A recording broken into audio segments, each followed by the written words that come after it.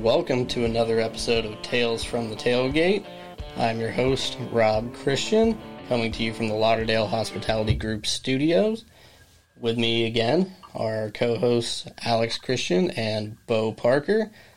Big week in sports this week. We'll recap everything that went on in a big SEC Week 1 for you last week, and then one of the best sports weeks that we've clearly had so far of the year. A lot of stuff going on. Alex, Bo, how are we feeling about how things turned out last week, and looking forward to a huge week in the sports world coming up? Never been this excited. Yeah, this is definitely the most stacked week of sports that I can ever remember, especially on the pro side. You look at what's going on in the NFL. We crowned a Stanley Cup champion. Baseball playoffs are back. We got the NBA finals starting, not to mention college football. But another thing too, Rob, that it's also starting this week. It's also officially the start of spooky season. That's right. Get the candy, get the Halloween decorations out. And speaking of spooky, aside from you just not being totally creepy by putting up Halloween stuff in the middle of September, did y'all see what happened at the French Open earlier? I did not. You were telling us about it, right before we went live. Yeah, no, a fighter pilot decided to, pull a Ghost Rider, went full Maverick and buzzed the French Open, freaked everybody out, apparently had a sonic boom that everybody was in mass hysteria for a few minutes until everybody's like, hey, false alarm, guys, don't worry about it. We're not being bombed. But the first official start to spooky season is a sonic boom over the French Open. Man, that was just the reshoot for Top Gun 2. That's why they delayed it. They had to stick Tom Cruise back up there. He had to go save France. Yeah, we got Wawrinka out there trying to receive a serve and just looking up, and Tom Cruise is completely inverted. Is there a better ad for that movie? That's awesome. Yeah, no, that was awesome, and I'm so excited to start talking about what's happened these last couple of days. And the biggest thing that we focused on last week was definitely the SEC coming back, and boy, was it ever! And Bo, the state of Mississippi looks a whole lot different right now. Man, you're telling me the state of Mississippi is about to be the capital of college football. It's not going to be this year, but give it 2-3 years. Lane Kiffin recruits some of his guys in there. Mississippi State was so fun to watch. They were setting records left and right. Everybody said, what they said? They said Mike Leach, that offense, it works in the Big 12. It works in the Pac-12. They don't really play defense out there. But the SEC, it won't work. Well, boy, did it ever. They went up against LSU, against the defending national champion. Ed Orgeron was talking up the defense, all leading up into this season. And he set all-time yardage records, all-time passing yardage records with a new quarterback, some smart dude from Stanford. So fun to watch. Mississippi football is back, and it's big time. And I was on that Big 12, Pac-12 train. It's not going to work, in the SEC, and I will be fair with LSU having about 17 starters out compared to the last game that they played. But, wow, that was just amazing to watch of what Mike Leach's team could do. And KJ Costello from Stanford, like you mentioned. What does that make you think about David Shaw and that Stanford offense? They've just been letting that sit. 12 quarterbacks have broken 700 yards, that much in the last 20 years, I think. 12 quarterbacks have done it. 7 of them played for Mike Leach. I'm not sure if that was 700 yards or 600 yards, but 7 of those 12 have played for Mike Leach. Oh, yeah. What are we missing, man? I mean, this air raid works. It works, and it's fun. I mean, think of the guys that he's going to be able to recruit out of, say, South Florida or Louisiana. These guys that are blue chip star athletes that he's never had before. Right now, he's competing with wide receivers that he didn't recruit. think about it. If he starts getting in his guys that really want to be there and catch for 1,100 yards a year, this is dangerous. Did you all think see Alabama and Auburn were good a few years back? Mississippi State, and then you got Coach Prime down south. They get Lane Kiffin over at Southern Miss. Or not, I'm sorry, not Lane Kiffin, Hugh Freeze. They get Hugh Freeze back in the state of Mississippi. He moves from Liberty over to Southern Miss. It's going to be electric. Did y'all see that picture of Lane Kiffin riding that wagon or whatever it was after the game? The picture that they put out.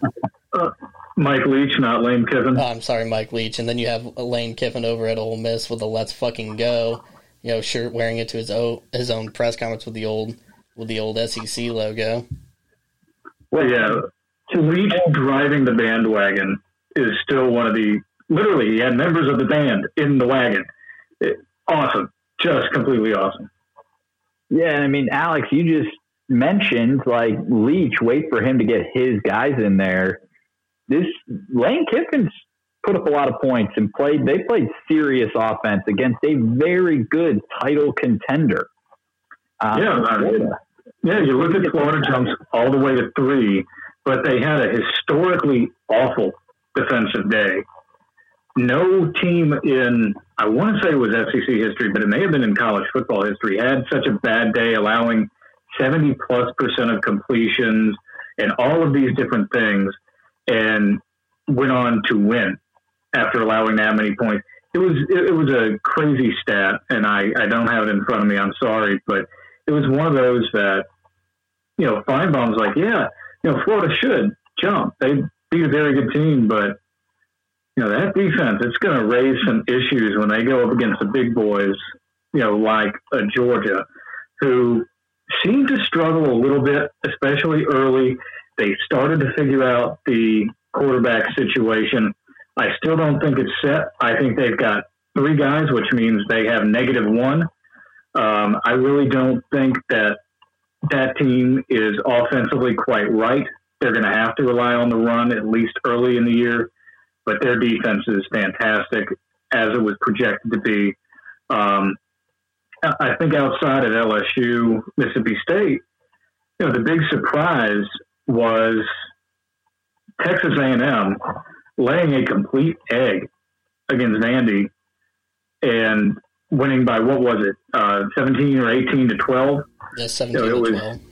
17 to 12. That is not a good look the week before you have to go and have Nick Saban on your schedule. And I just want to bring this up on the side, as we kind of go over those games. It was one of my favorite, stats of the week in the SEC, where we had 2 games go to the half at the score of 7-5, and then your Auburn Tigers went to the half 8-7 against Kentucky. Yeah, and just if we had clipped last week and talked about my game recap after I quit having my nervous breakdown, Bo, you contrarian bastard, I was completely right on how that second half would shape up. Auburn would win by 2 scores, keep it low and the underhit. Nailed that game. Feeling good going into Georgia. We didn't clip anything last week. Yeah, no, I know. Good for me, because I don't think I got a single pick right, but that's okay. Yeah, outside of that, it was a lot of chalk. Tennessee barely covers. You had Alabama just completely blow the doors off of Missouri. Arkansas, what else can you say? Just poor Sam Pittman. Mm-hmm. But as badly as you feel for those bottom feeders in the SEC, you might have to feel worse for the Big 12 and their crown jewel, the Oklahoma Sooners, and then the near fatal catastrophe that was Texas last week, T-Rob. Yeah, when you look at that Oklahoma team, Spencer Rattler threw 3 picks in it. There was Heisman hype behind it that he was gonna, be the next in this line of great Oklahoma quarterbacks to win a Heisman. They ended up losing to Kansas State 38-35, second year in a row. And remember that this was a Kansas State team that lost to Arkansas State, earlier in the year. Not a great look for them. I blame the Texas Tech loss. Some might say the Texas win. I blame the Texas Tech loss on the horns down. I think the college football gods do not like people saying that Texas is not back. Horns down comes out, Texas comes back and win.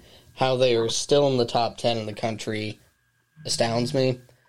I don't know how that works. Oklahoma State bounced back a little bit. Baylor, runs all over Kansas, but that was pretty much expected. But not a whole lot of good coming out of the Big 12. Iowa State, won in a thriller against TCU 37-34. But still, bad look overall. The Big 12 is down. Texas is not back. I don't know if the Big 12 will ever be back. Yeah, I mean, the only reason Texas is top 10 is because they didn't give us a vote in the AP poll. If they gave us a vote, there's no way they'd be top 10 because they would not be ranked anywhere. I got fun stat of the week for you. 3 minutes left in the fourth quarter in that Texas Tech game. Texas Tech had a 99.6% win probability based on historical stats, where the ball is placed, all of that. 99.6. So probably the only team this year to blow a greater win percentage chance would be the Atlanta Falcons. Yeah, that's right. Exactly, the Falcons. They're the Falcons of college football.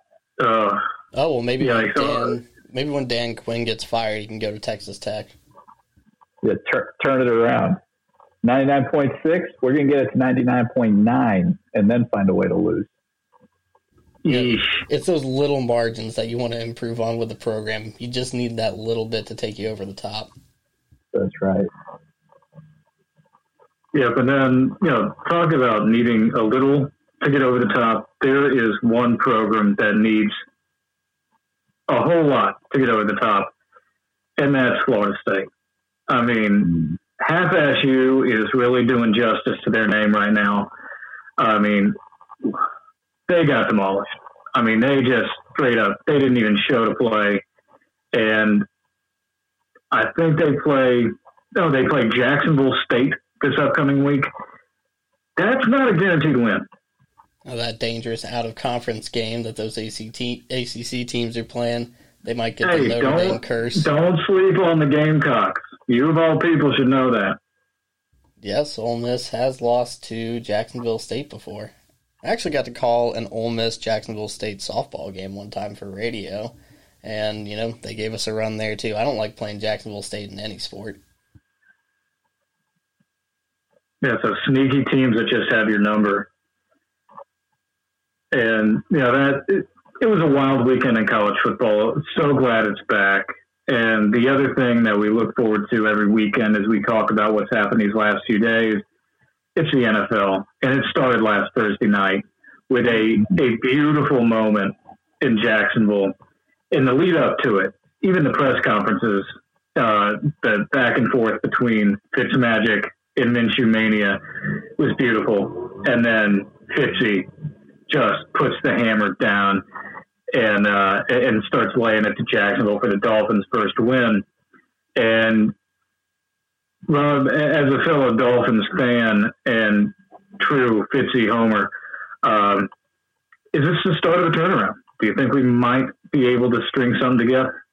Yeah, this Dolphins team can definitely win some games. Coming up this weekend against Seattle, I think that's going to be quite tough. Don't think the Dolphins are going to pull that one out. We see probably, it hurts to say, but, arguably a better Dallas team have a shootout with them and they couldn't pull it out. If Dallas hadn't beaten them, I don't think the Dolphins are going to beat them. But it was a great showing. Great to get that first win. Ryan Fitzpatrick, great look after the game, telling his kids to go to bed in the Hawaiian shirt, unbuttoned all the way down from the frat party. He had been there for about 5 hours, it seemed. Great look for him. Great post-game interview. Look at those Dolphins wide receivers, though. I mean, look at Mike Gesicki. He's causing problems for everybody out there. Yeah, the dude's a matchup nightmare. I mean, he's got the body of a tight end and runs the speed of a outside wide receiver. Guy, he's the perfect threat in the slot. He's not as physical as Gronk was. He never will be. He lines up 70% of the time in the slot. But at the same time, he really creates a matchup nightmare for either the outside linebacker or the safety who has to deal with that center of the field. If you're playing him in man, he's going to go over the top of you. If you're playing him in zone, you sure as hell better chip him. So I like this aspect of the offense. I think that Chan Gailey is starting to really click here. And, we spoke about it a little bit earlier, in making fun of Atlanta, another historic loss. No team has ever lost 2 games with a 15-plus point lead in the fourth in the same season. They've done it in back-to-back weeks. And now they've got the Packers, which we'll talk about a little bit later. And especially considering how completely unstoppable Aaron Rodgers has looked. I mean, it's really, to me, a 2-man race at the top for MVP right now between Aaron Rodgers and danger Russell Wilson. Patty Mahomes, come on. Yeah, guy's arguably the best player in the league. But if you're looking at the most valuable player to their team right now, it's Rodgers and Wilson, and I don't think it's close. Bo, what do you think? It'd help Russ if his wide receivers didn't fumble right before they crossed the goal line on the easiest and the prettiest 60-yard pass I've maybe ever seen. But we'll figure that out. He's an Ole Miss guy. Ole Miss guy's gonna Ole Miss, so he'll get that figured out. I think what an interesting stat I saw. Russell Wilson has been. I mean, I don't think you can even argue a top 5 or even top 3 quarterback the last probably 4 or 5 years, and he's still yet to get a single first place MVP vote in his career. He's deserved to be up there every year, though.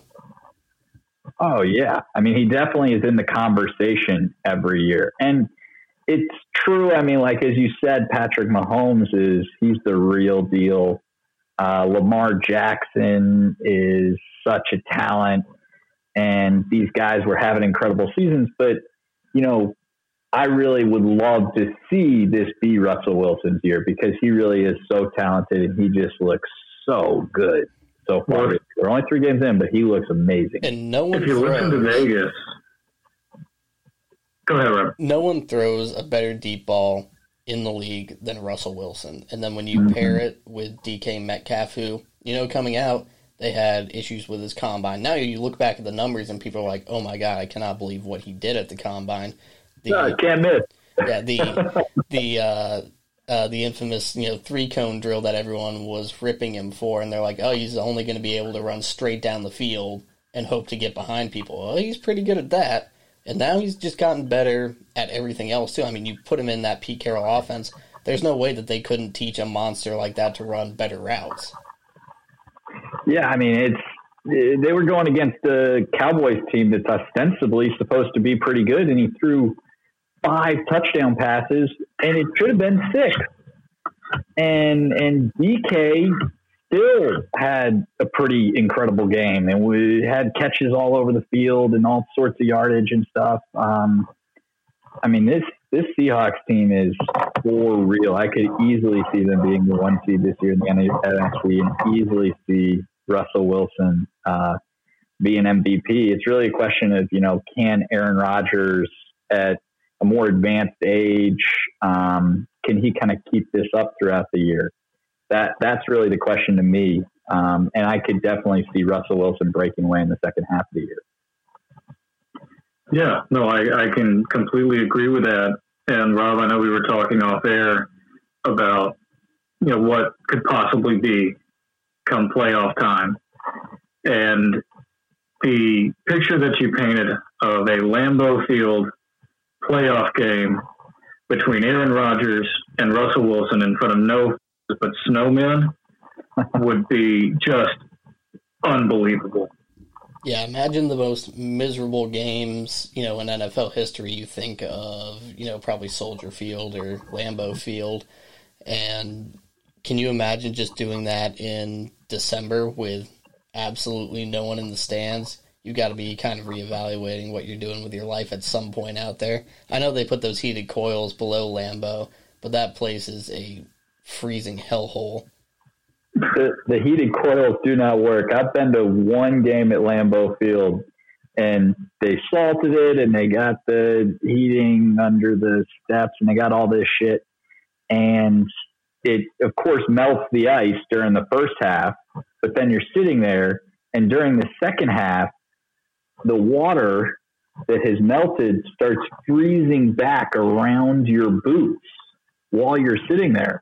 So you get to the end of the game, and, you know, the Packers were up by 30 or something, and you go to leave, and you can't even get up. You can't even leave. You're stuck to the seat. I've heard that's why they tell a lot of people to not even wear long sleeves, a lot of players not to wear long sleeves out there, and you'll see and think, you know, it's so cold out there, it's, you know, blinding snow almost. How are these guys out here in short sleeves? And it's because once you fall on the ground and that water gets onto your sleeves and you're freezing your own sleeves, and then your body's going to get that much colder too. I've been to one game at Lambeau as well, and it fortunately happened to be the warmest game. I won't say hottest game, because by no means it wasn't hot. It was the warmest game at Lambeau Field in the month of November ever recorded. So I was very fortunate to be there for that one. I wonder if anybody's tried a wetsuit. Give that a go. It's not a bad idea. Yeah, let's put some of those speed suits out there, like or, you know, one of those deep water diver suits on somebody like Marcus Spears, and see them go out and test it.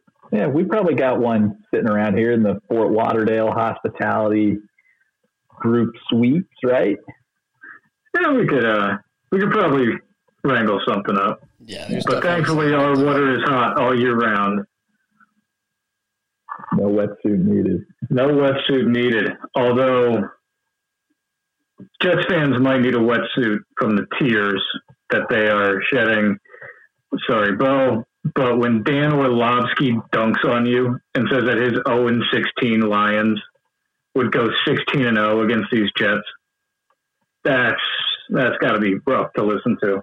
I don't even watch the Jets anymore. You can't. You just can't. It's too depressing.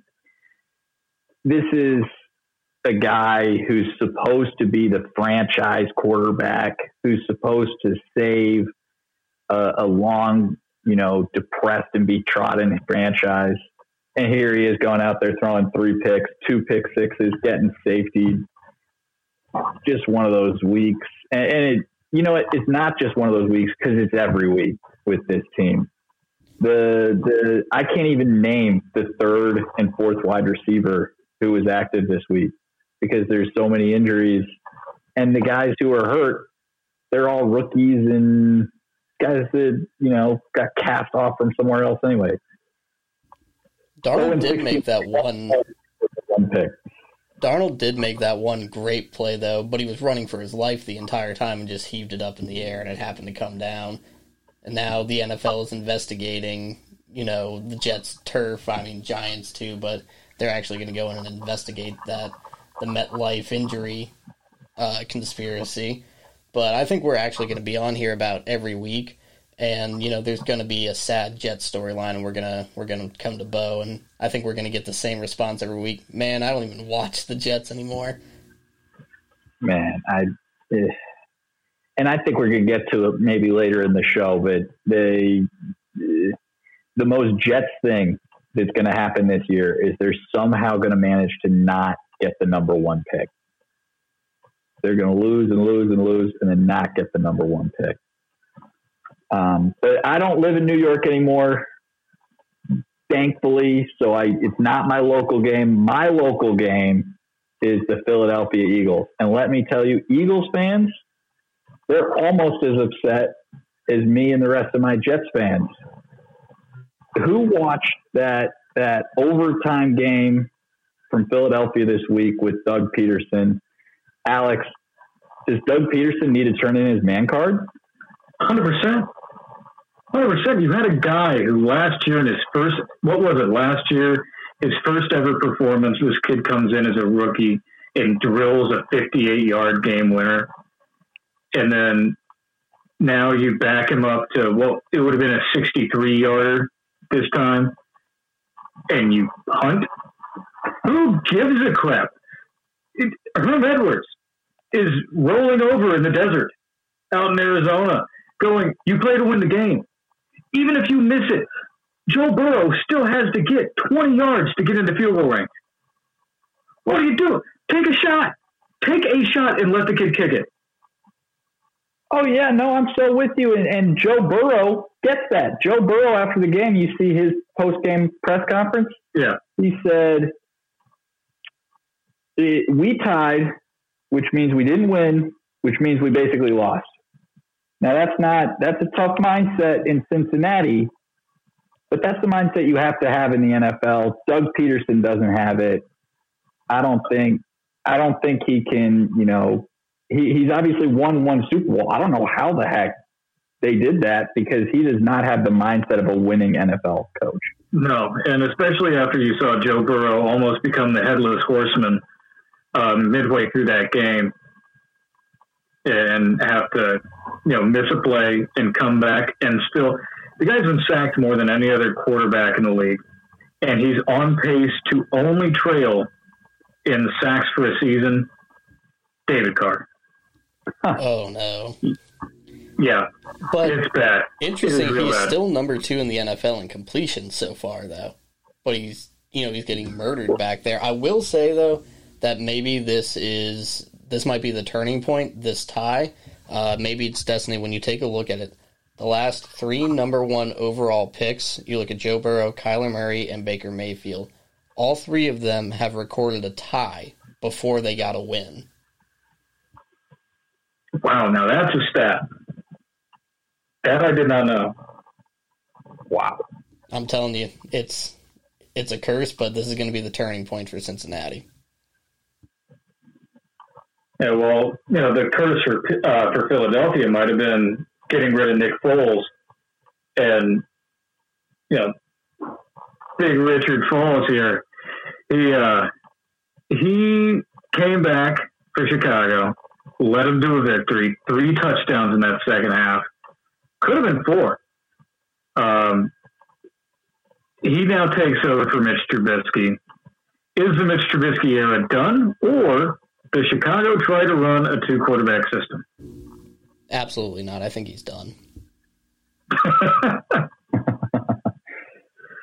He's not a bad backup. They invested a lot of capital to get him. That's a lot of capital for a not a bad backup.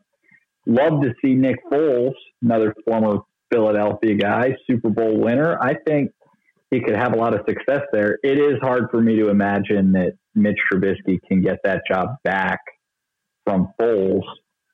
But, I don't think the 2-quarterback system thing is completely irrational. You see more stuff like that today. Obviously, it's in line with the Drew Brees, Taysom Hill. Like, could Mitch Trubisky try to be a Taysom Hill type guy? Maybe the poor man Taysom Hill? But I'd like to just state there that Taysom Hill is actually productive. As a tight end. Anywhere you put him on the field, he at least goes forward. Well, there's that. But yeah, no, Nick Foles back, and we'll touch on that game again later. But the marquee game of the past weekend was obviously Kansas City and Baltimore, and for the defending Super Bowl champions to be a 3.5-point dog, they shut Vegas up. They shut everybody on ESPN up. They shut pretty much the internet up when everybody was all over Baltimore. Rob, how do you stop Andy Reid's Kansas City team right now?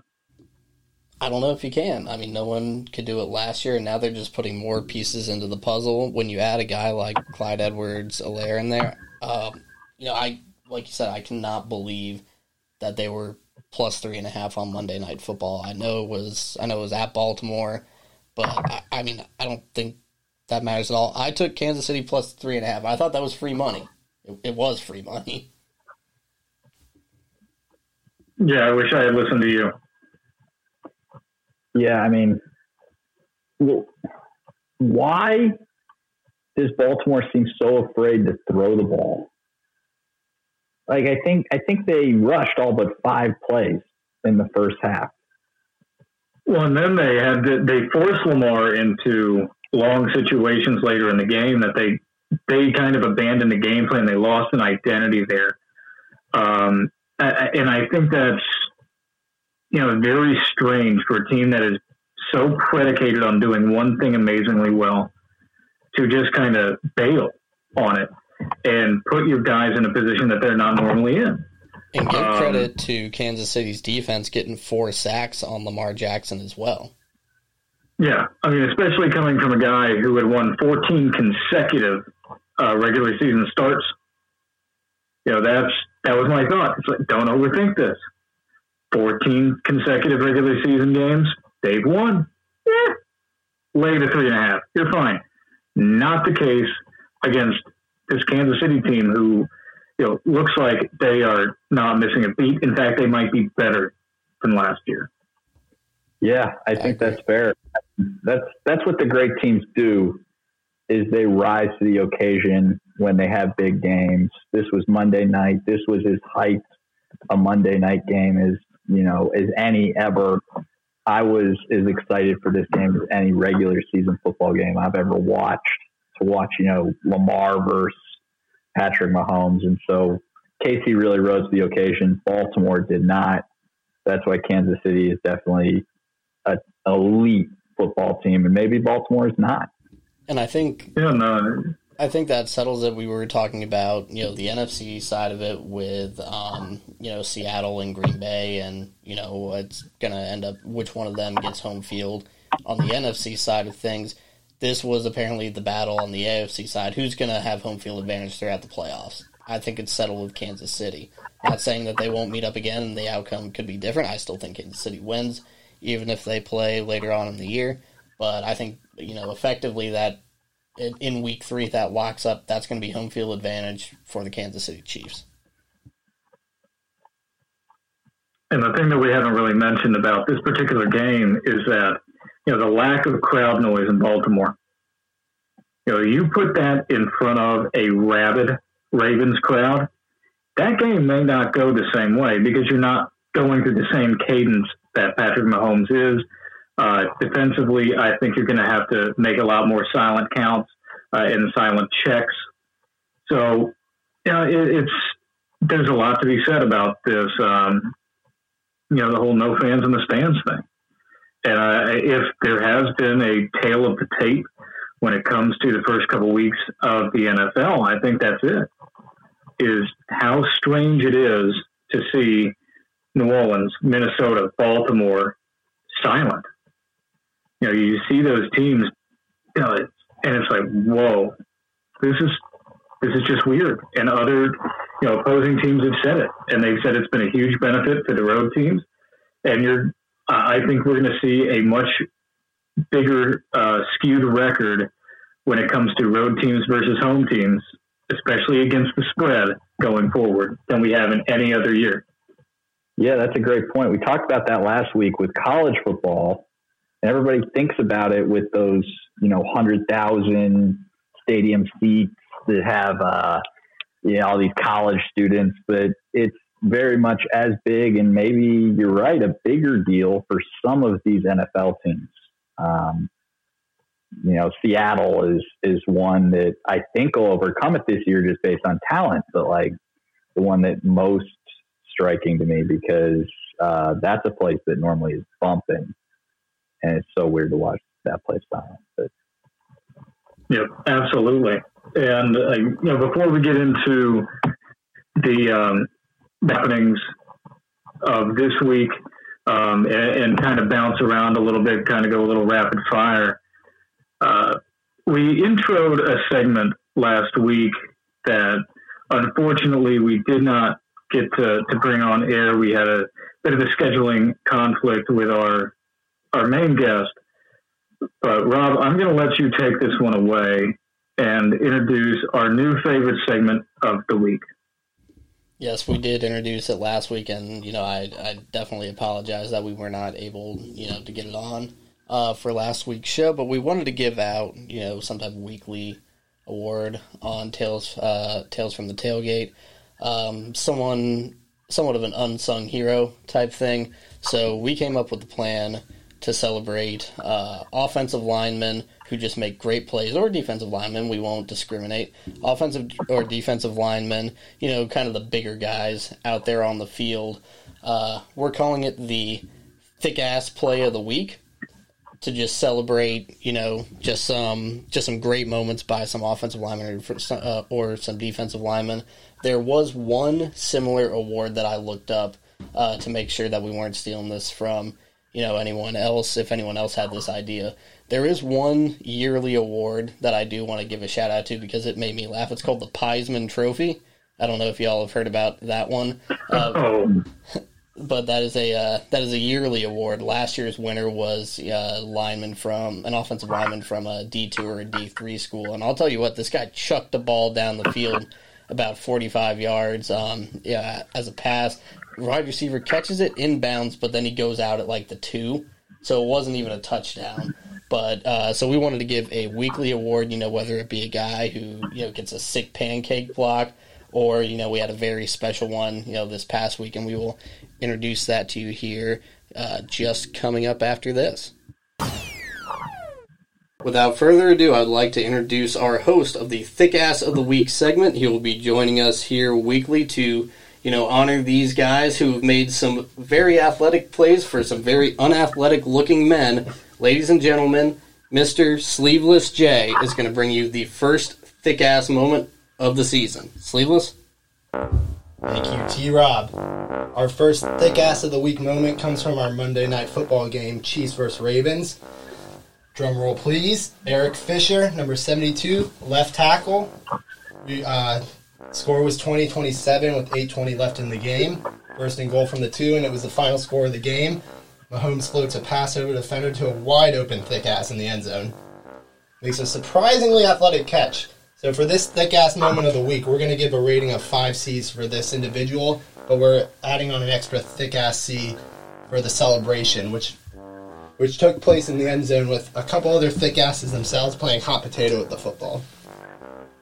Thick-ass hot potato session? Yeah, that definitely earns an extra C. All right, well, thank you, Sleeveless J. I think it was a very successful. We had a very good lead-off one for this. I don't know how many more we're going to get fortunate on with an offensive lineman catching a touchdown, but a very good start to the week. I think that's a very good omen for this segment. Thank you, Sleeveless J. Thank you, T-Rob.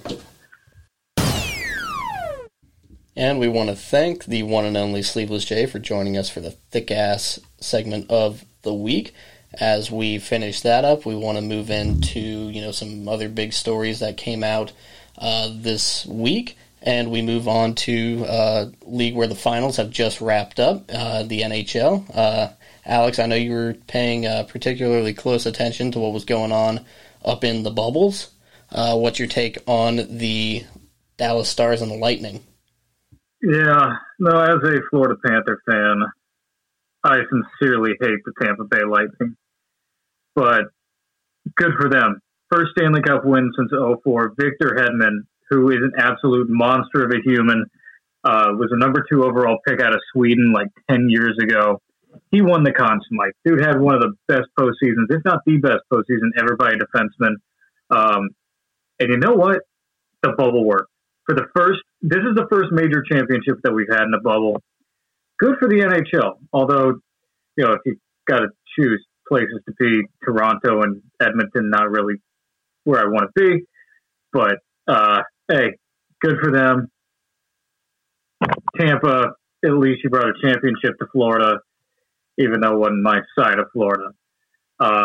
Speaking of championships coming to Florida, let's transfer over to the NBA. The Heat taking on LeBron and the Lakers.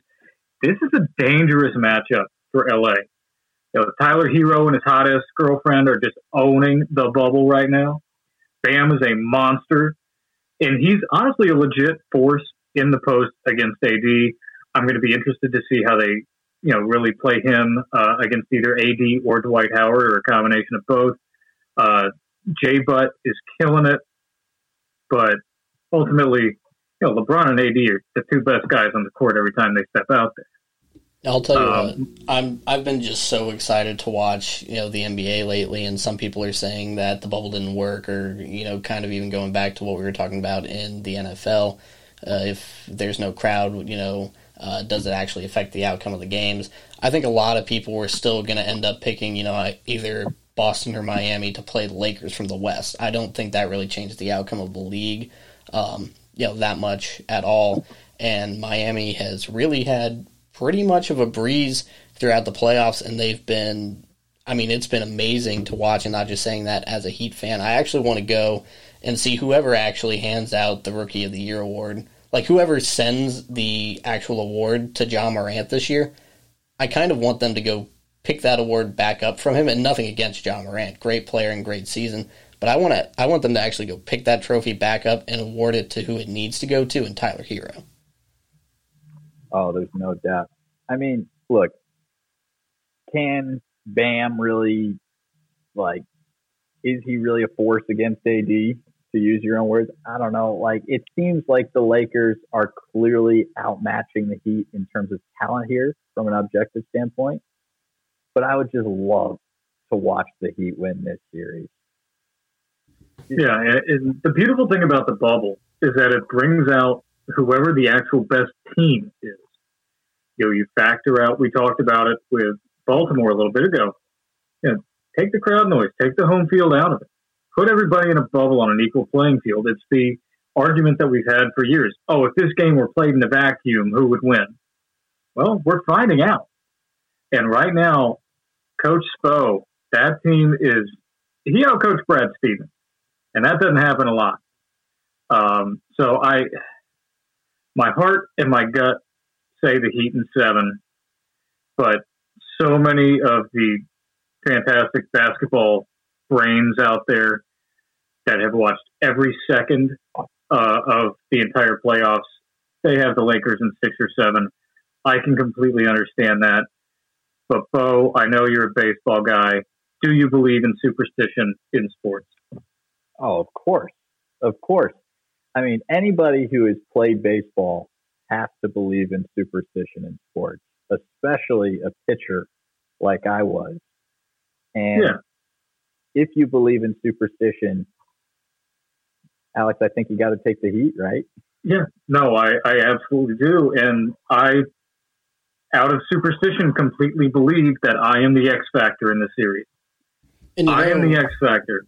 You look at it, though, and historically, Iguodala and Jimmy Butler are actually one of the best defenders overall across LeBron's entire career to actually limit him. So I think that's going to be a very interesting matchup. I think the Heat might be able to pull it out here. Well, what's with the stats, man?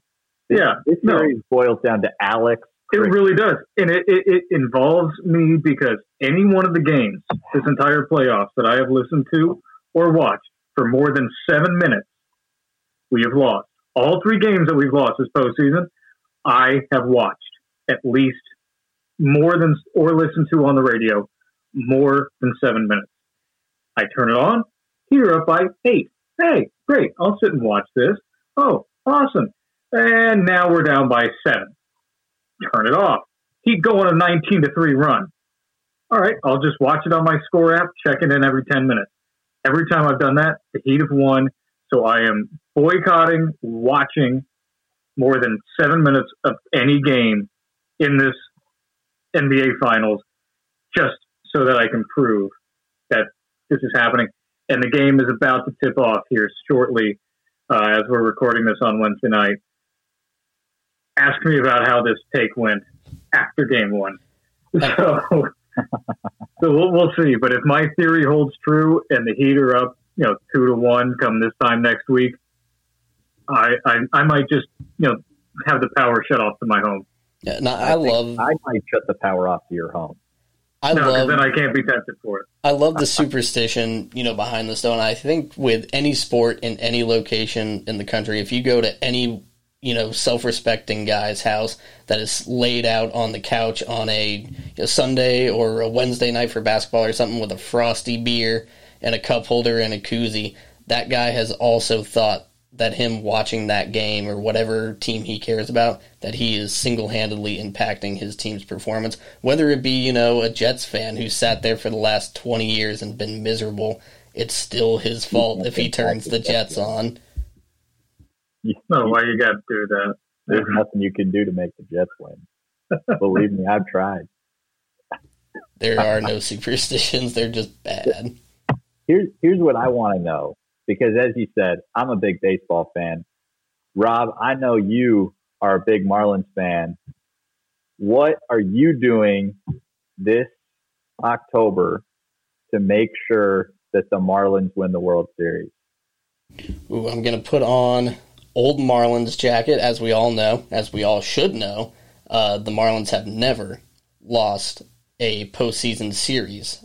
They've come from the wild card both times, 1997 and 2003. I do not care about any work obligations. I will be sitting right on my couch. I will get a beer out, and I will be just like that hypothetical New York Jets fan that if something goes wrong, I will be turning it off, but I cannot force myself to not watch an entire game. I will peek an eye back at that, at every inning. I did it today after we had a leadoff double.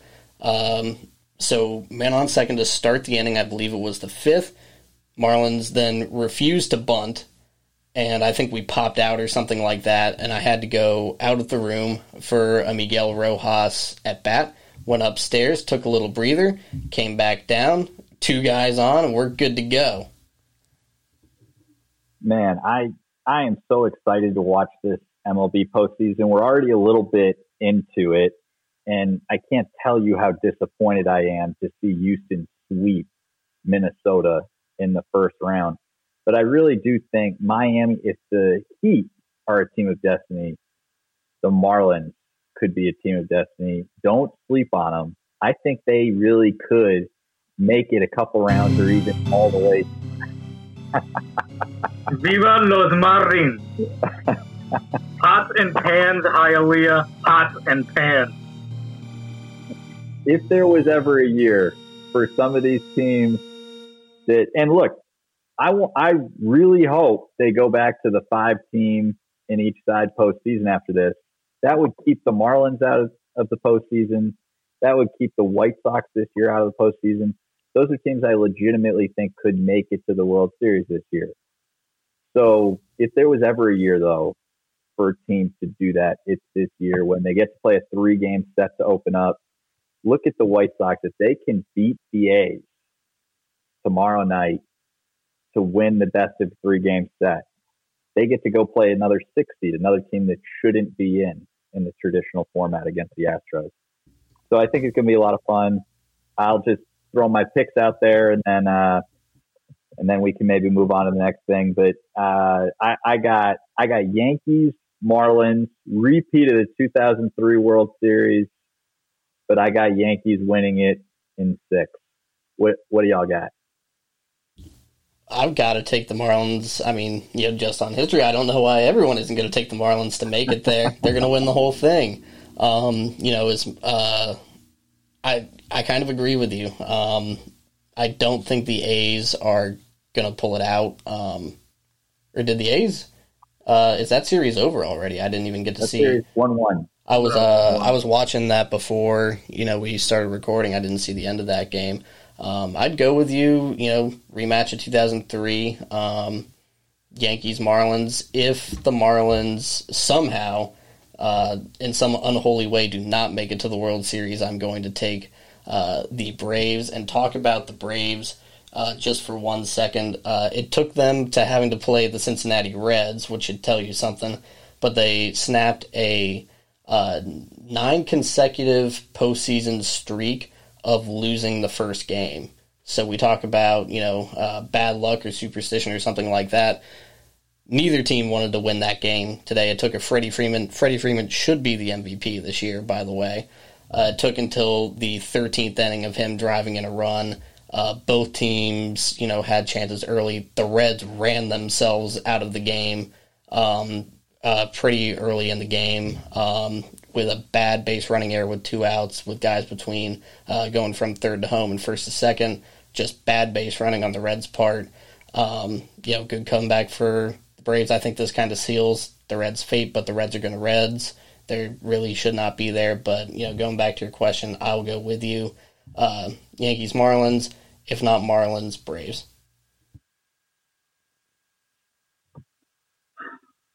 Yeah, let's go 3 for 3 on the Marlins. But put them in there. Let's just say hypothetically that the Marlins don't make it past Atlanta. I think it's Kershaw. I think they're due. I think the Dodgers are due. And the crazy thing is I could see him playing Houston and getting revenge in the shortened season. Let that be a storyline right there. Man, that was just so depressing to see the Twins. They had it yesterday. Honestly, have they won since Kirby Puckett was there?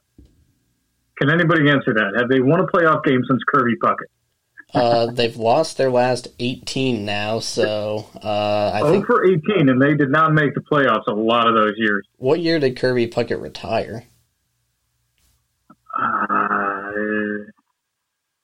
90.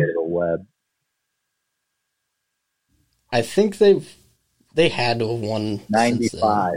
95, I was going to say. I know they made it. They made it once in the early 2000s. I think they made it in 04, 07, 2010. I know they did. But those were all wild card sweeps. 5 wild card sweeps is wow. I'd probably say at least 2000, 20 years. Oof. All right. Well, sad day to be a Twins fan. Well, look, this is going to be the most exciting playoffs we've had maybe ever. I mean, 16 teams in there. It's going to be a lot of fun. There's a lot of storylines. We've talked about the Yankees. They got arguably one of the best, if not the best, pitcher in baseball, and Garrett Cole. He's just so fun to watch, and they got that electric offense. On the other side, it'd be fun to watch the Dodgers and Padres potentially play in the DS. You get so used to talking about the Padres and their pitching. We could get to this a Padres team that can hit. Tatis and Machado are just so fun to watch. I think they might have the best lineup in baseball, which talking about a Padres team with a great lineup. When was the last time that was? Tony Gwynn. Ken Caminiti. The Padres are here to stay, man. That is going to be a good baseball team for a long time. The way that they've built it, and they built it right. They got the prospects that they wanted, and they've built it from the ground up. I think it's almost comparable to how the Astros did it. I think the Padres acquired a decent amount of these guys too, and now they have great trade pieces. To stay good for a while. They can trade those prospects away, but they're kind of doing, that breakdown and build up, but, without cheating. Yeah, I mean, I think we remember the Yankees, Red Sox being the 1 and 4 seed, playing in a lot of CSs on the AL side in the early 2000s. I think we're going to see Dodgers and Padres playing as the 1 and 4 seed, playing in a lot of DSs. Here for the next several years. Obviously, you got Mookie Betts on that long-term deal in LA. They got a great offense and great staff, and as you just said, the Padres are just absolutely stacked. The two of them going to be competing for a lot of NL West titles, and then playing a lot of playoff games the next few years here. Not too long ago, before we were recording this on this Wednesday, Carlos Correa actually was tweeting out, kind of mocking fans who have been on him, all year about that. I do want to bring up, though, that of that core group of Astros, Altuve, Correa, Bregman, Uriel, Springer, and Reddick, only 2 of them hit over 250 this year. The 60 games, say what you want, but, on that 2017 team, not one of them hit below 280. knowing what pitch is coming helps. No doubt about that. And that, how fun would it be to see, there's so many good storylines. I mean, you just said the Dodgers playing Astros in the World Series. That could be a lot of fun. I wouldn't mind seeing like the Cincinnati Reds, if they could somehow, that'd be a dream, a team of destiny, if they could make it to the World Series. You see Trevor Bauer constantly tweeting at those guys. It'd be fun to see him pitch against the Astros in meaningful October baseball. Trevor Power Hour Bauer. What a waste of a start in baseball. What a waste of a Trevor Bauer start today. Mm-hmm. And, while we're talking about the Reds, I want to just touch on something kind of off topic, but Bo, I know we've, kind of had a running joke forever that the best baseball that you'll see are those, traditional middle of the summer games. And, we're just over 60 games in, so this number of games would be working into that kind of miserable part of the year when you're in June and July, your team's out of contention, but you're still watching the games. You're listening to the broadcasters, and they have just lost essentially all interest in what's going on around them, and they're just talking nonsense at this point. Yesterday, I listened to Carl Ravage and Tim Kirkshin talking about the Grateful Dead and the merits of the band Fish yesterday, and them also not knowing and trying to figure out how to spell Fish, the band. And then today I just wanted to read this little piece of gold that came from the one and only Alex Rodriguez. To give context, this is Alex Rodriguez talking about Joey Votto. Quote, he's from Canada, but he thinks about investing. He thinks about charities, thinks about his family.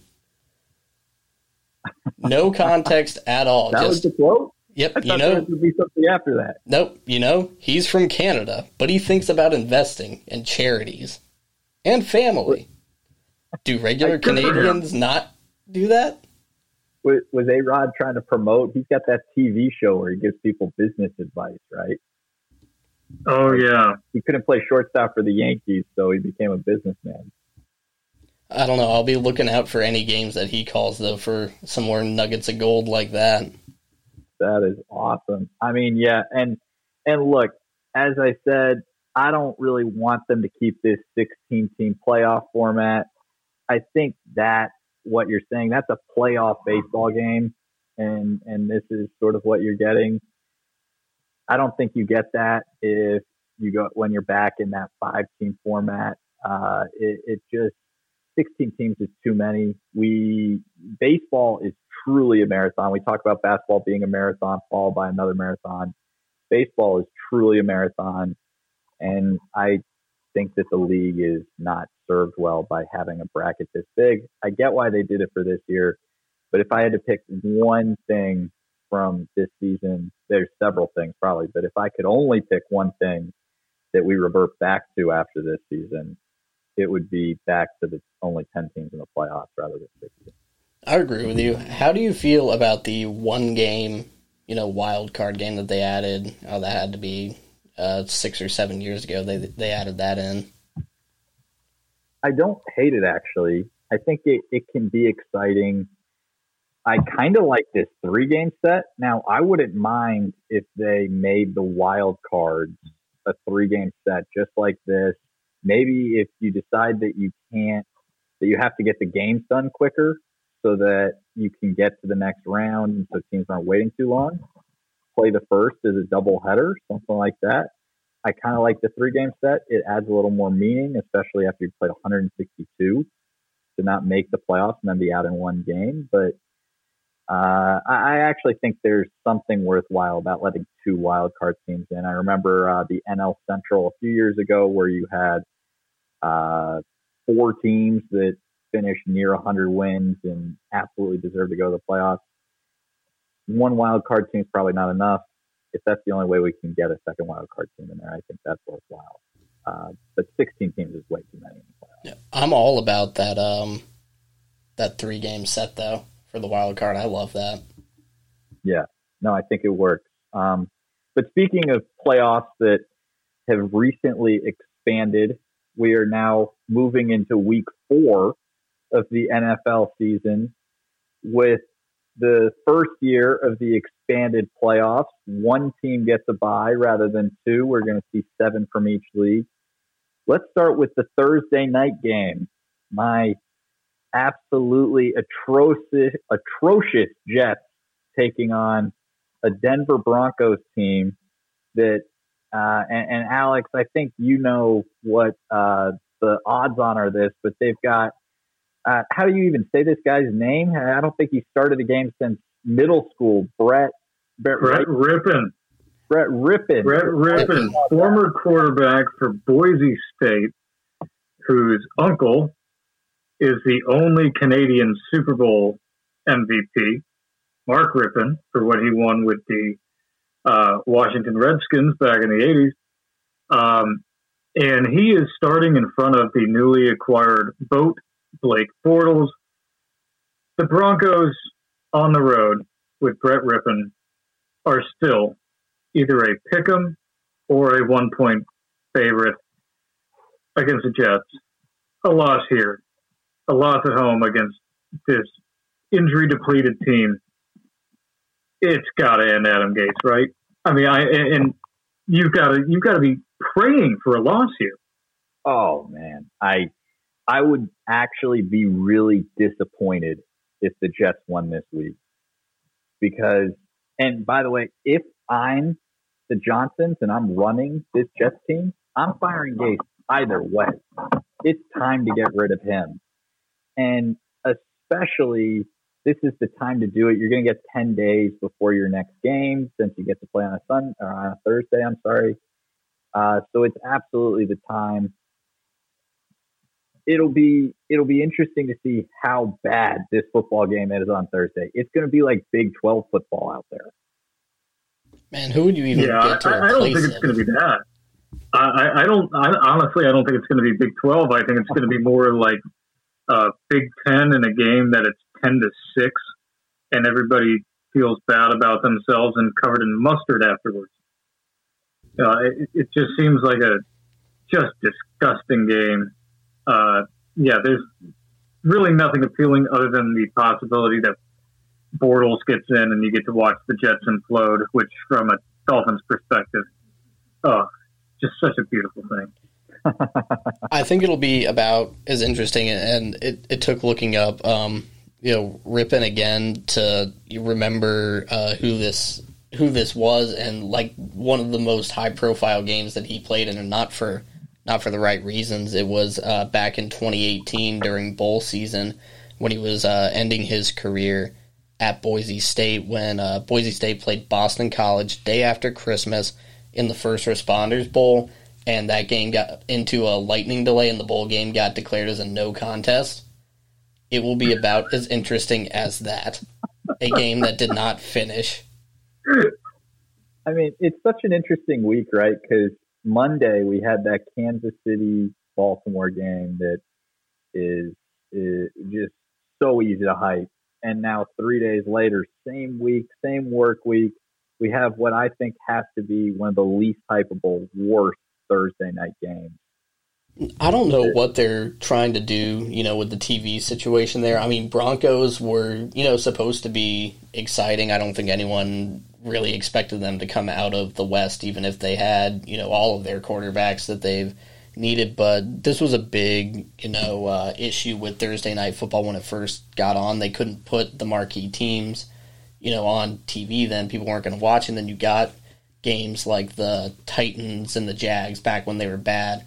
The NFL was trying to hide the Jags on Thursday night or send them to London for a quarter of their games. Then you get, Browns, Bengals, even Dolphins, Jags, right now, just kind of put these guys. I don't know why they just don't hide them at 1 p.m. on the Sunday games anyway. But, I mean, come on, Broncos, Jets, Thursday night.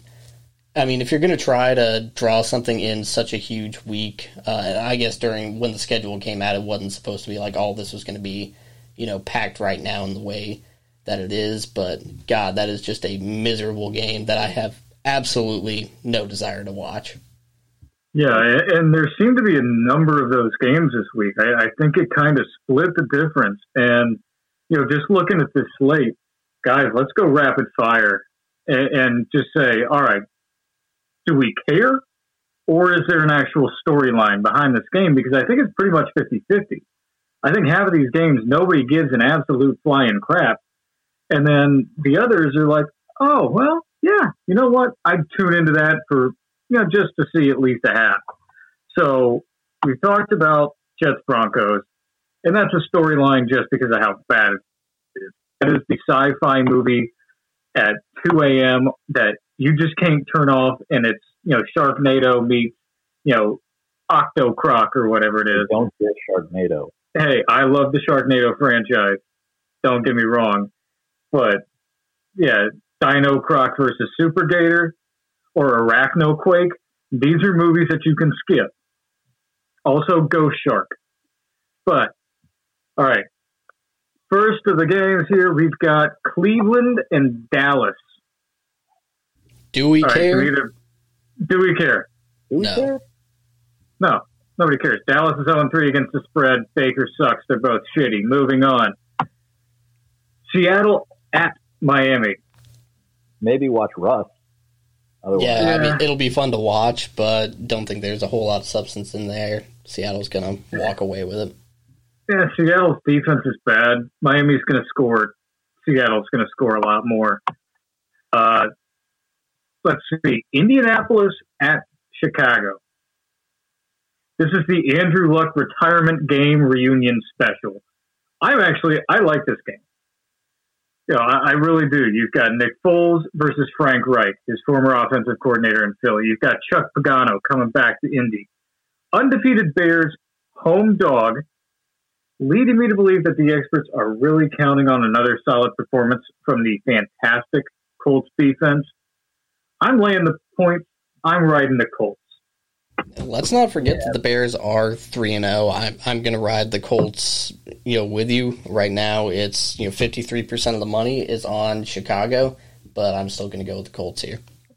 Maybe this is because I was only recently living in Chicago, but I'll take Chicago in this one. I love seeing Chicago win some games.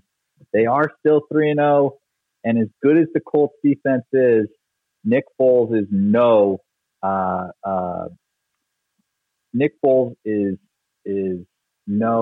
Jets quarterback. I can't even remember the guy's name. He threw 3 picks. I'm think it through. So look, Nick Foles is going to have a better game. I think I'm taking Chicago. Is it gonna come down to if Phillip Rivers throws a late fourth quarter interception here? Spread's 2.5 though. Just saying. Spread's inside of a field goal. He can get away with a late pick. Make it 2 late picks then. Then no. He can do it. Throws 2 late picks, if he throws 2 late picks, give me the Bears. And all right. A quick note: Colts also dropped Chad Kelly again for I think the 4th time as a quarterback in like the last 3 years. So boo to the Colts, but still going to take him. 5th time's a charm somewhere. All right, we've got in the Swag Bowl, not Swag Kelly, but just swagger between young quarterbacks, Joe Burrow versus Gardner Minshew. Is it the first time Joe Burrow has been favored in his professional career? He's at home, or is it Minshew Mania? T-Rob, who you got? As much as I want to say Minshew Mania, yeah, I love him. I'm going to say, based on my previous observation on the last 3 number 1 overall picks tying before they win, like I said, I think it's a turning point for the Bengals this year. Not saying that they're going to make a miraculous turnaround, but they will get a win here is my pick. I got them too. This Burrow's finally not going to get sacked 8 times in a single game. I think it give him a chance to cook, give him a chance to throw the ball, run around a little bit, have some fun. I think Burrow gets it done. Both teams are 2-1 against the spread. Bengals -3. You know what? Give me the Jags. I'll fade you too. Let's see. Who else do we have? New Orleans and Detroit. Early games. Let's get to them in a minute. San Diego Chargers of Los Angeles at Tampa Bay. Do we care? No, I just love watching Tom lose any chance. Yes. Many people will the only care. interest is Tom, right? I don't. They're going to make the playoffs. It's just about seeding. Yeah, and San Diego, you don't even have fans anymore. They're not even in San Diego anymore. I know. That's why they're the San Diego Chargers of Los Angeles, much like the Los Angeles Angels of Anaheim. I watched their game last week after that Cincinnati game. I'm still a fan of Herbert. That would be the only reason that I would watch. I like Air Bear. Don't get me wrong. Air Bear is a dude. But, yeah, I don't see much of a game here. I'm not sure I've watched a Chargers game since LaDainian Tomlinson was there. And that's why we don't care. Baltimore at Washington football team. Washington stinks. Baltimore's angry. Anybody else care about that? Yeah, don't think. I don't know if the spread's 20, but if it is, I'm still taking Baltimore. That spread, I want to say, it was insane. Like 17.5 in a pro game. It is 13.5 now. Washington still very alive to win the NFC East, though. Let's not forget that. Yeah, let's throw a little bit of intrigue. They might do that. Moving on now, we've got New Orleans and Detroit. Is it time for the Saints to hit the panic button on Drew Brees? Absolutely. Time for Jameis, baby. Put him in. Absolutely not. When you look at Sean Payton's record in September with New Orleans, 25-26.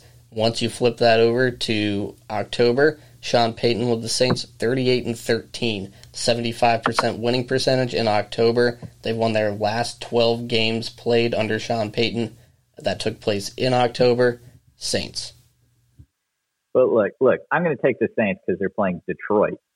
But I've never seen Drew Brees play this afraid. The number of times this last 3 weeks that I've seen him rear back like he's going to throw deep, like he loves to do, like he's one of the prettiest at it in the game for so long, and then just check down to Kamara or into the flat. I don't think Drew Brees anymore. Michael Thomas practicing again. He's going to get another weapon back. Yeah, and that's the only reason I'm not hitting the panic button on the offensive side of the ball for the Saints. And, you lose a guy like Michael Thomas who caught, 149,000 catches last year. The guy, he's unbelievable. Nobody's ever had seasons like him. But the defense has been what's been letting them down. That's scary to me. I don't know what's going on out there. Still, Saints win because, come on, it's Detroit. They'll blow another fourth quarter lead. Minnesota at Houston. Both these teams were supposed to be good, but one of them is going to go 0-4. So, intriguing or not intriguing? I think it's kind of intriguing. I mean, as you said, these were supposed to be decent teams, and one of them's going to have to leave without a win. This Houston team, what's O'Brien going to do? Is he going to get fired? Is he going to have to fire himself as the head coach? It's COVID. I think O'Brien's going to have to go fully work from home, fully remote. I don't know how else he keeps his job in Houston in any capacity.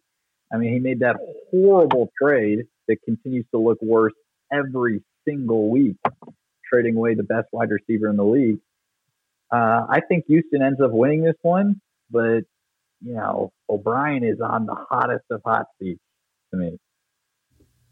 Yeah, one of the worst trades in recent memory. There is really nothing redeemable about Bill O'Brien, as a coach, or really as a human being at this point. Everything that he does, it just seems goes absolutely wrong. The spread is 4.5 right now. I'm actually going to take Houston on it.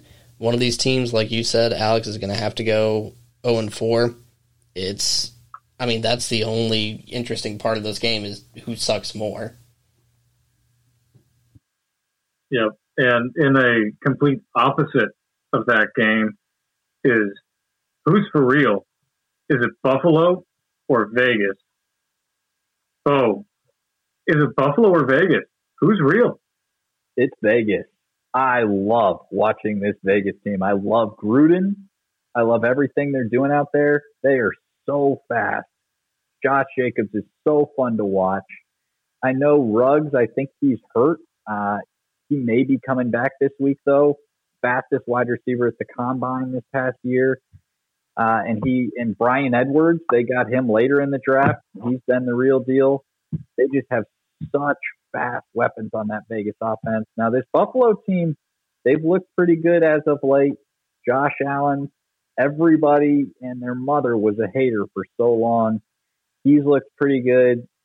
We're going to learn a lot in this Buffalo-Vegas game. It's definitely a game to watch. I'm taking Vegas. I love all the energy out there at the new stadium right off the strip. I can't wait to get to a game out there.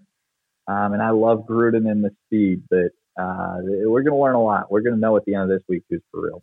Bo's going to hit up those slot machines in the stadium. That's why he really wants to get out there once they let fans back in. And I want to play some poker out there. I bet they have a poker table up there on the second deck or something. I've got to have it in club. I really want to say both of these teams are for real. I love watching both of them. I know it's a 4:25 game on CBS. I haven't seen the announcer matchups, but I hope they make that the Tony Romo game and not the New England Kansas City game. But look at what Gruden's Grinders are doing out there, and then versus Josh Allen, who putting up a great year so far, might actually be, from at least a fantasy football standpoint, the best quarterback in the league this year when you couple his passing numbers with the ability to get rushing touchdowns. So that makes it very interesting for Josh Allen fantasy owners. But I think it's just going to be a great matchup overall. I am going to take the Raiders with you. They are down to, I'm seeing it as +3 right now. I would definitely take Raiders at home +3 as well. I would like to maybe even take that over. Love the over. It started at 49.5. Now it's up to 52.5. I would have destroyed it at 49.5, though. Yeah, I'd take that over. Yeah, I'll still take it at 53. I don't care. Big offense. That's going over. Moving on to a game that you just mentioned, New England and Kansas City. Okay, well, we know that, Sunday afternoon, that game's, what is there to say other than what the hell does Bill Belichick have up his sleeve, offensively and defensively, to combat the Chiefs? Something. He's always got something. What I think is so interesting is week 1, they run the ball over 60%. Week 2, they pass over 60%. Week 3, they go back to the run, back over 60% run. This is a team that you cannot define in your pregame, weekly meetings if you're the opposition. They're so dynamic with Cam Newton. I think this is maybe even a better Bill Belichick New England team than the one they've had the last few years with Tom. It's just a younger quarterback who can do a lot of stuff. They are dynamic, and it's, they're tough. Look, Patrick Mahomes is good. I'm probably taking the Chiefs in this. You're going to have to tell me the spread, but New England, they've always got something up their sleeve. I don't know what they're going to do. But Chiefs are -7, over under at 53.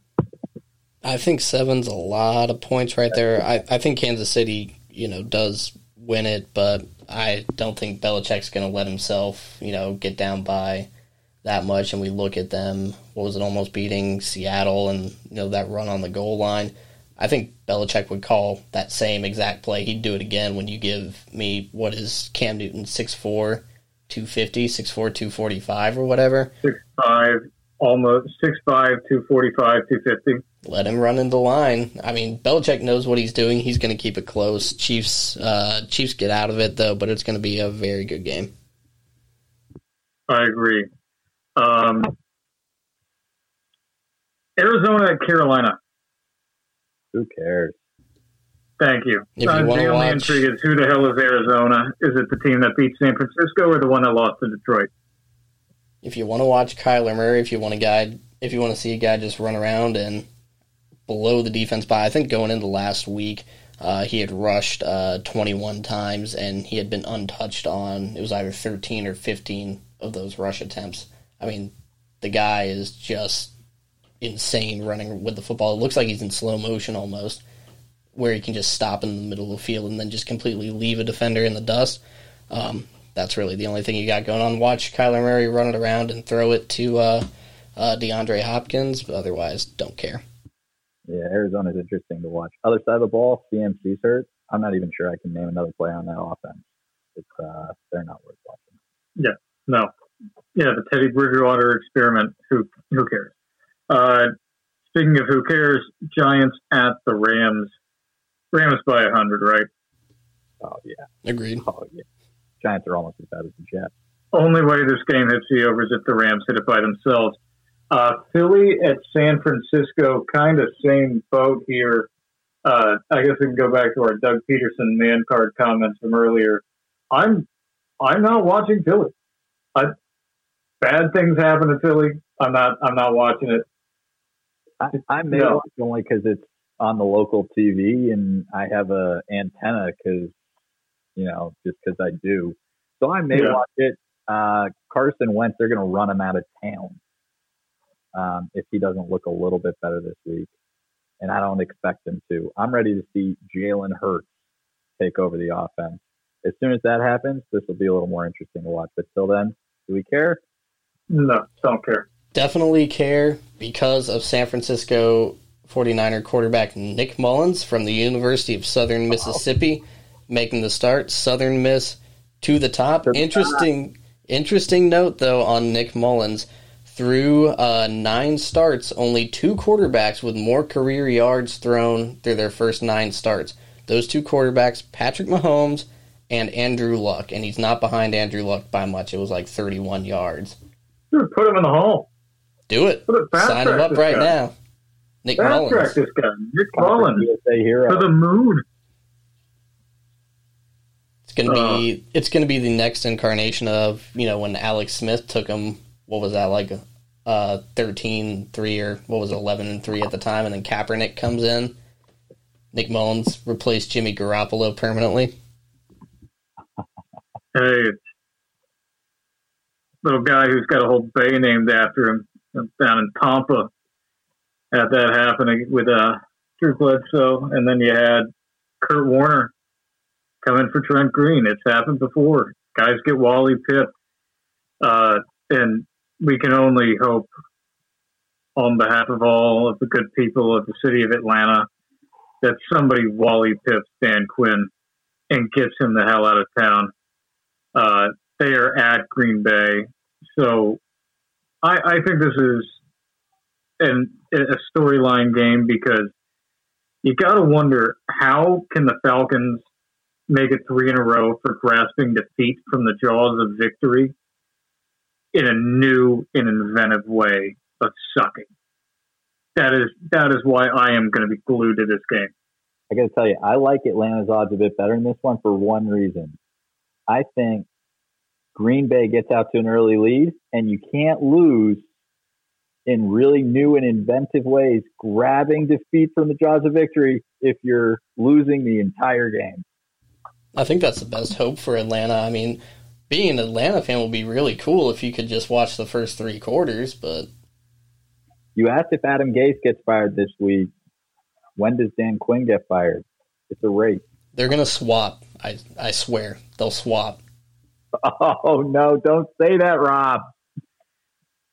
No. It'll be a trade with a conditional 7th-round pick. Don't you speak that into existence. Just like when Dios, brother. Just like when the Clippers got Doc Rivers in a trade, you're just going to trade your completely inept coaches. Do not speak that into existence. I will not listen to any talk like that ever again.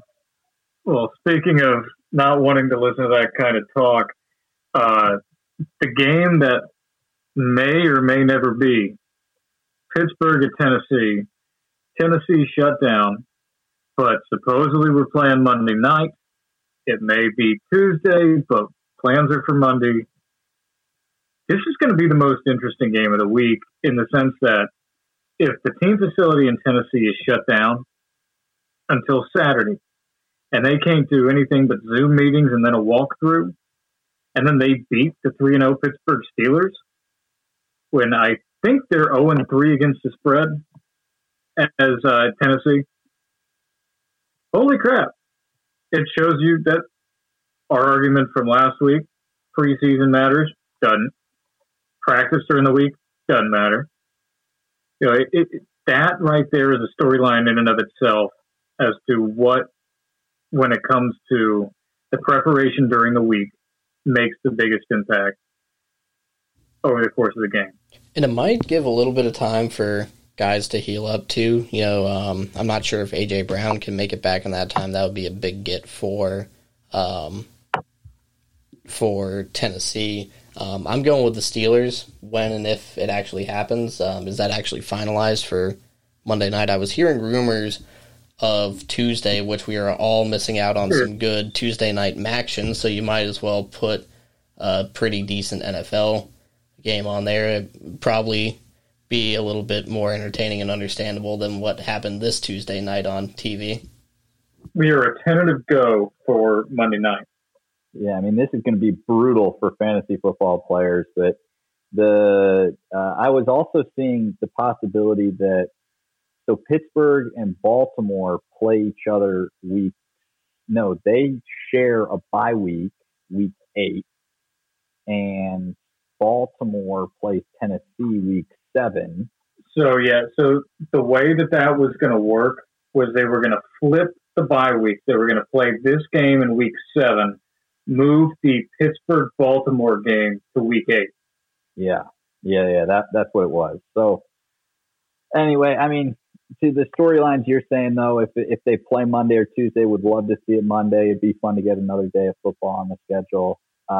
If there was a team that can play without practicing, it seems to me that Tennessee is probably that team. They just hand the ball to Derrick Henry 30 times, and then Ryan Tannehill throws a very efficient 20 passes, and that's their offense for the day. So if there was a team that could do it, I think it's Tennessee. It'll be interesting to see. You have to take Pittsburgh, whatever it is. So it's a circumstance. Yep. So that rounds out the NFL. And in the spirit of rapid fire, let's look at the conference that we all love the most in the SEC, because I think that, as wildly disparate as our opinions were last week, I think we got a lot of consensus here. And we're, there are really only a few marquee games. So just rattling off what we all have, we have 5 games that we are all in agreement on, just straight up winners, not talking the spread. We'll touch that in just a second. Florida at home over South Carolina. We've got Tennessee at home over Missouri, Alabama at home over A&M, Mississippi State at home over Arkansas, and LSU going to visit Vandy. All winners, all ranked teams, all straight chalk. It's the easy pick, right? Yeah, I think you can pretty much lock in all of those right now. LSU's going to be pretty uppity after that loss to Mississippi State. I don't think Coach O's going to let Vanderbilt come anywhere close. Yeah, they could win by 40 against Vanderbilt. Mississippi State over Arkansas. I'll be looking to see Leach keeps them up. After a big win against LSU, it's easy to get up against a top 10 team. Can he keep them up against Arkansas? I imagine he can. He's had a lot of success as a head coach before this. So I'll be watching that so closely. Man, otherwise, easy. If A&M plays as bad as they did against Vanderbilt, Bama might put up 70 on them. They let up the gas on Missouri, too. If any of those games are going to be closer than some people think, I would probably say Tennessee, Missouri. But that's about it. I agree with that. A&M's way overranked. Way overranked. Yeah, I think that's a I think that is a dumpster fire waiting to happen with Jimbo. And Tennessee is an 11.5-point favorite against Missouri. I don't know. That might be a 31-20 game. That might be right on the number.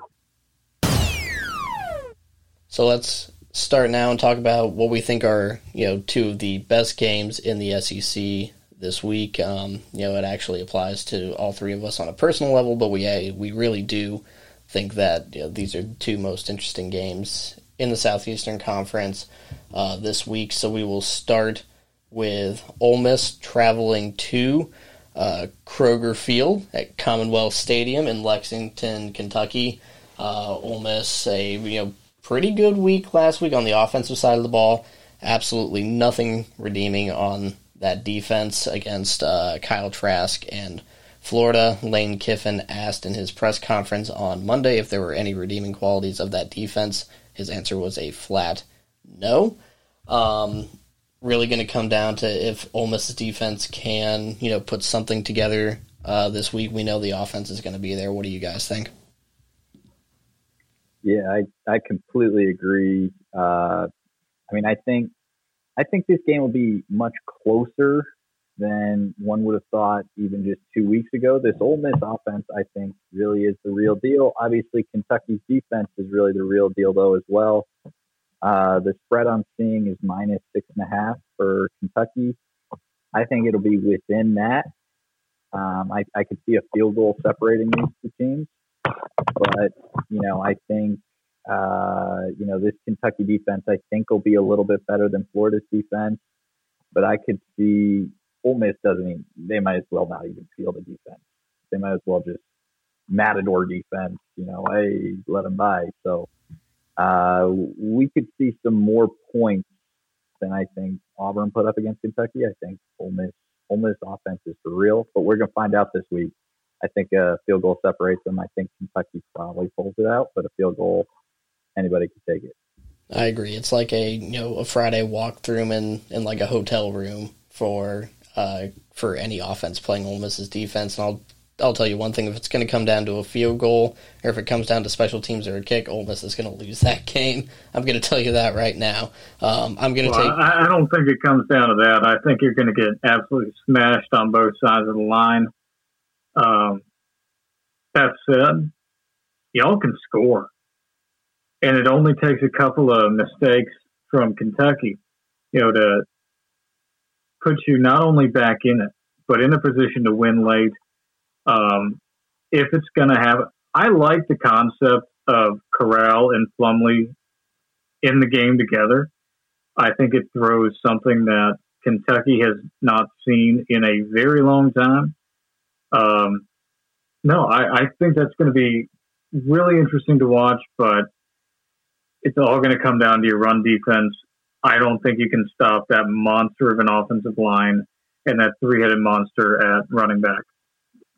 Yeah, I think that's fair. The over-under is 61.5. If Kentucky wins it, it'll be well under.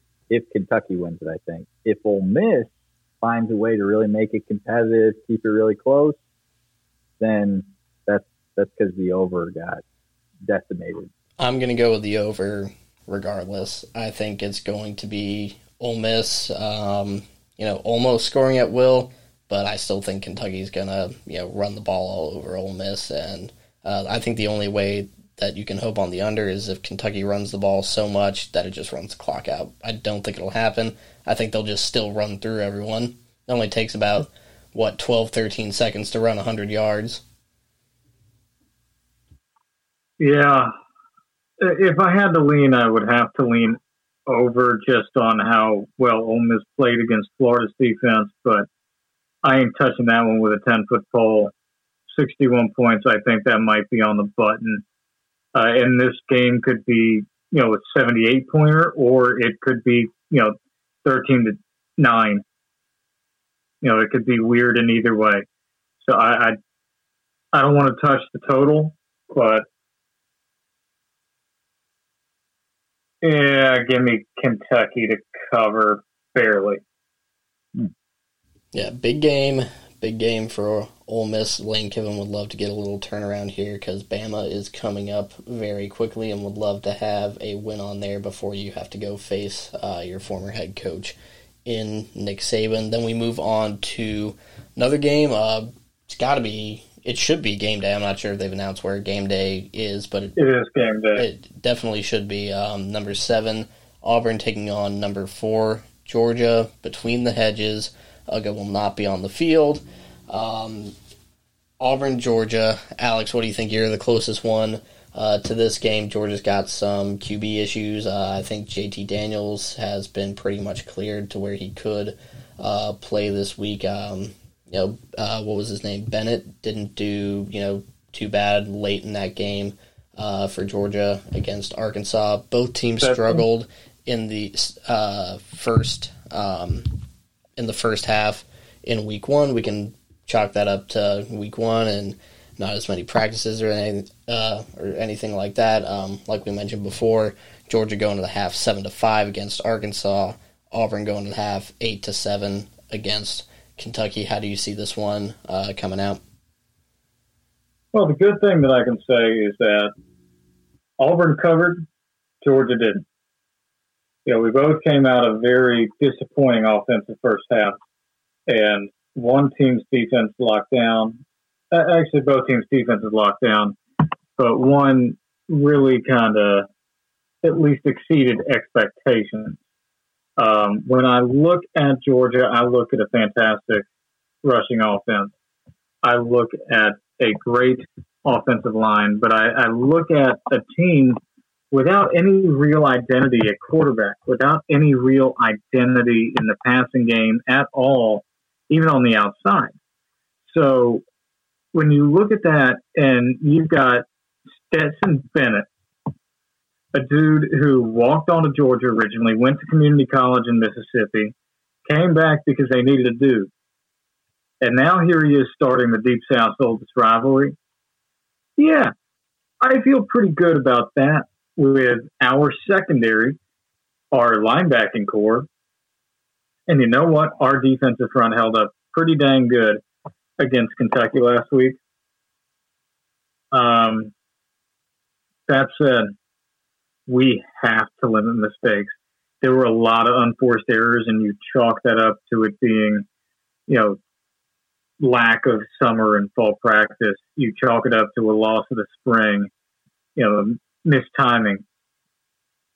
But we've got Bo back, we've got Shivers back, we've got Anthony Schwartz, and we've got Seth Williams. I think offensively we're going to do okay. I think the fact that this game is at Georgia and they have had our number over the last, since I went there,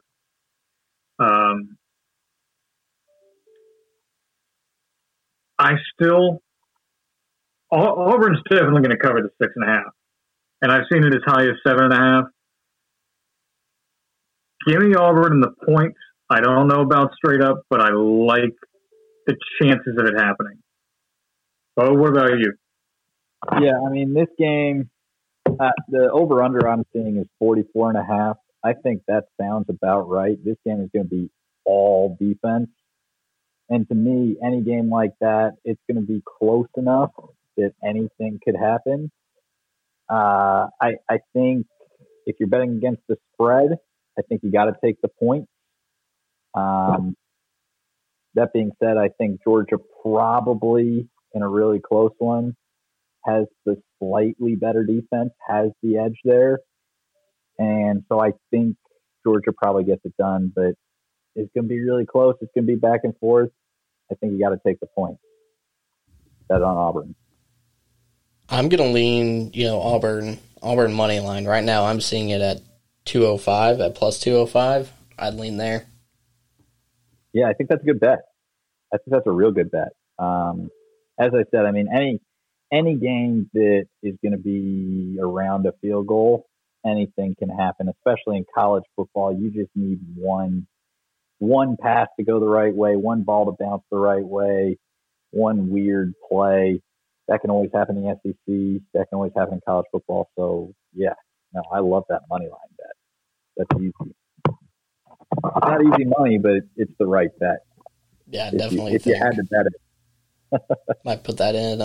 Might put that in tonight. I was able to sneak in while you all were talking about the NFL and sneak in a bet for the Heat to cover tonight. But we are about to wrap up here, about out of time. Alex, I think you had one wild card game of the week that you wanted to include here. You want to bring that one in for us?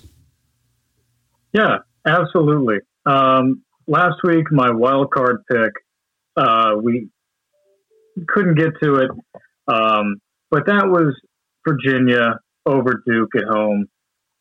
That was a lock, and it won. Here is the next crazy lock, and you know what? I may just stay with the ACC all year because this is like stealing straight up from people. It is the Campbell College Fighting Camels against the Wake Forest Demon Deacons. I know what you're thinking. You're nuts. But hear me out. Campbell is 3-0 against the spread this year, is getting 35 points. They should have beaten Georgia Southern. They covered against both Coastal Carolina and App State this year. T-Rob, you know those are good football teams that they have played. I think both those teams would, beat Wake Forest outright. Thank you. And they were not getting 35 in either one of them. Give me the 35 against Wake. Go Camels, go. Yeah, I'll take the Camels with you. Side note, I don't know what their mascot is named, but it should be Joe the Camel. Give me the Fighting Camels plus 35. Bo? I love it. You know, I was probably going to take Wake Forest just because Wake Forest is clearly intimidating enough that they got Notre Dame to cancel their season. That being said, the Fighting Camels, they got Coach Mike Minter. This guy looks like a cool dude. I'm reading his Wikipedia bio right now. He played for the Carolina Panthers. So you know what? Give me some of that Campbell energy, little Big South energy. Let's do it.